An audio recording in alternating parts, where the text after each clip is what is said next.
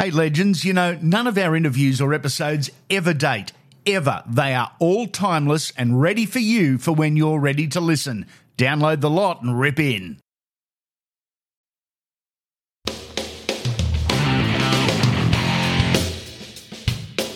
This is Andy Raymond Unfiltered, The Blast.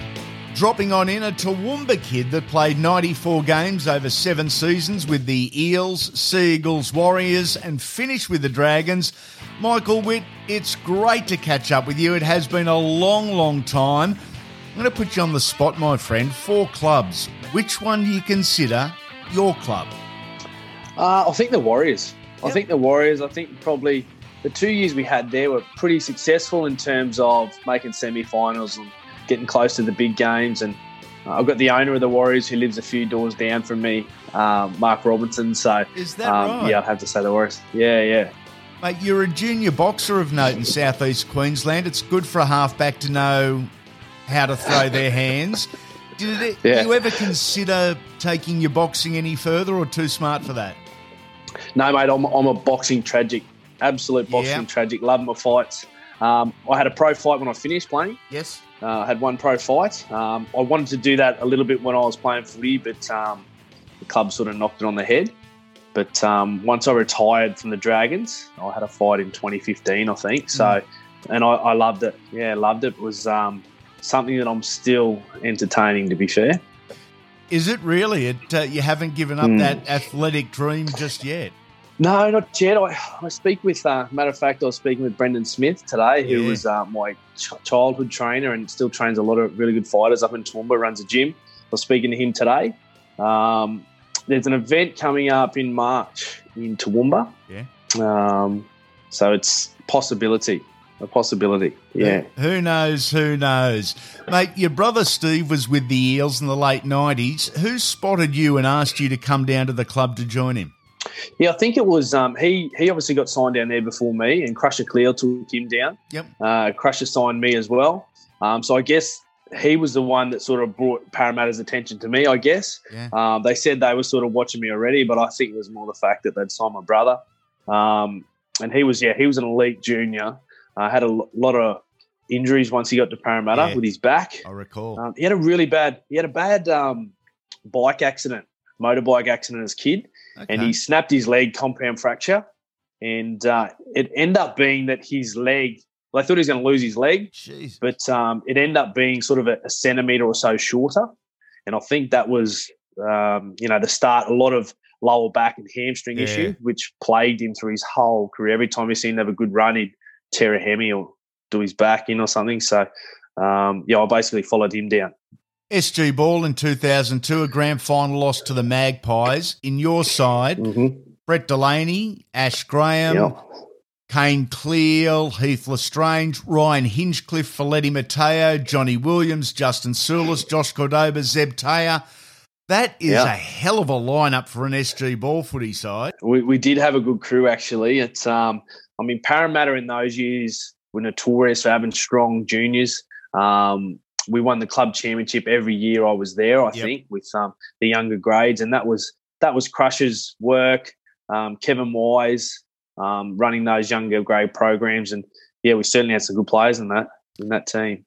03, your debut. Who told you were playing first grade? And can you remember who the phone call you made to was? Yeah, Smithy rang me. Yep. It was a Tuesday. Smithy rang me on my phone at my house, and Paul Green had just broken his face, fractured his eye socket, and was pretty busted up. And I thought there was a possibility it might be me, but I thought they'd take someone else. I was playing the halves and reserve grade with my brother at the time. Yep.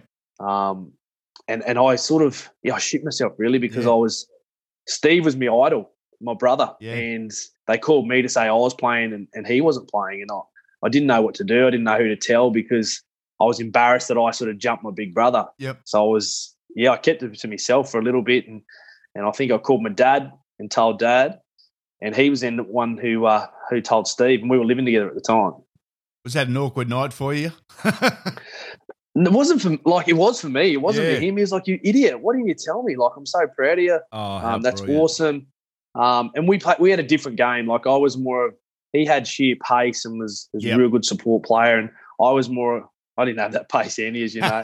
I was just more of a controller, a kicker, sort of, a bit more structure and steer a team around. So that's what Greeny did in the A grade and the first grade team at that time. So that's why I think I got the head jump on him. Mate, in 2020, we're still talking about players breaking contracts and clubs not honouring contracts. Yours is one of the weirdest I can recall in 30-odd years. Yeah.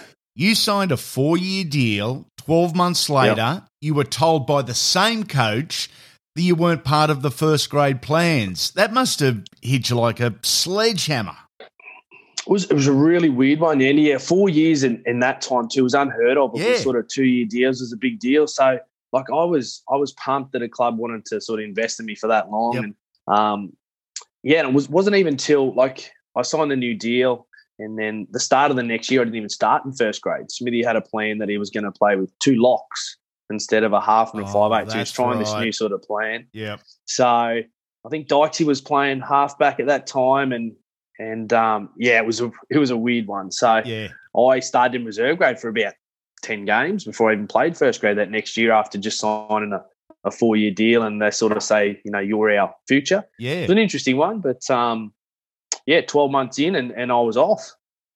That is an absolute head scratcher, mate. It was about this time that you did a bit of work with Graham Arnold, the former Socceroo and Socceroo coach in terms of kicking. You've already mentioned that you're a kicker of the ball. I thought a very natural kicker of the ball as well.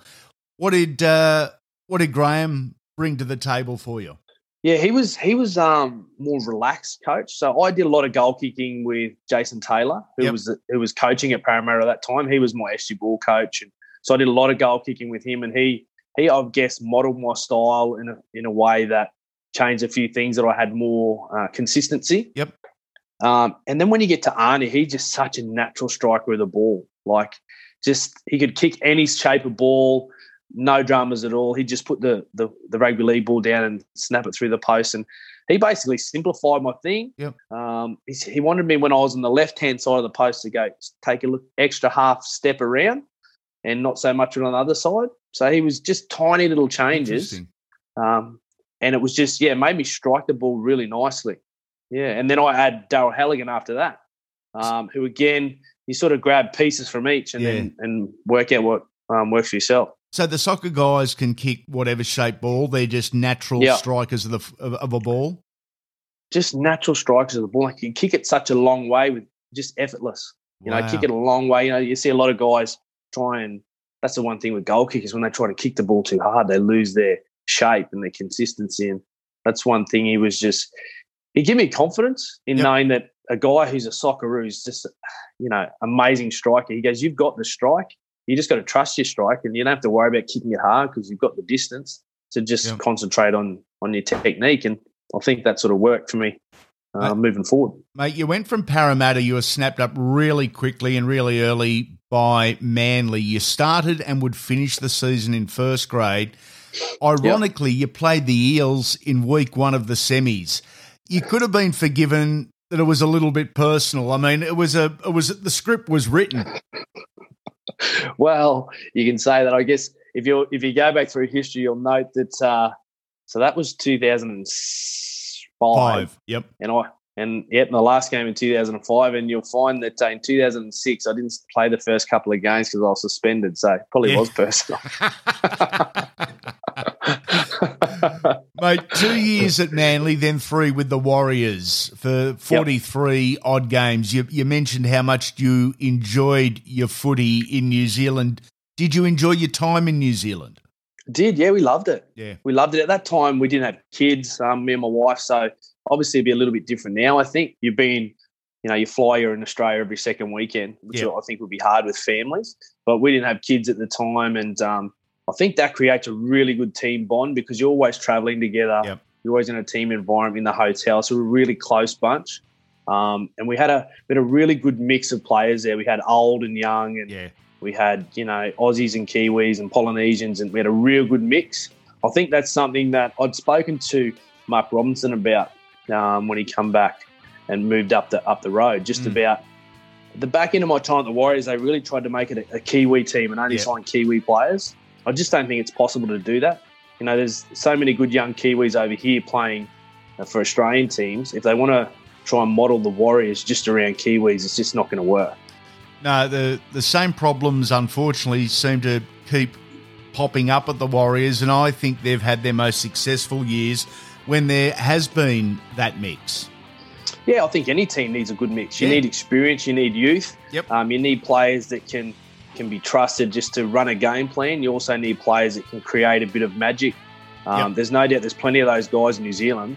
The talent they have is just untapped. Yeah. And then you just need a couple of Aussie heads over there, which in my time we had Steve Price, we had Michael Luck, Nathan Feen, experience, and then we had Ruben Wiki, who was like God in New Zealand to those guys, and whatever he said, they did. So it was that mix.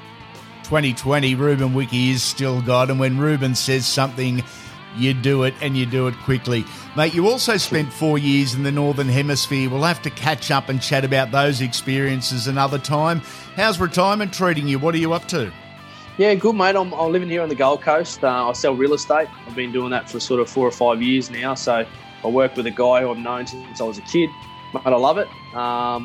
We live in a great part of the world, so I don't have to sell the suburb. There's plenty of people trying to move to the Gold Coast, so I'm just privileged to be able to working with some such beautiful properties.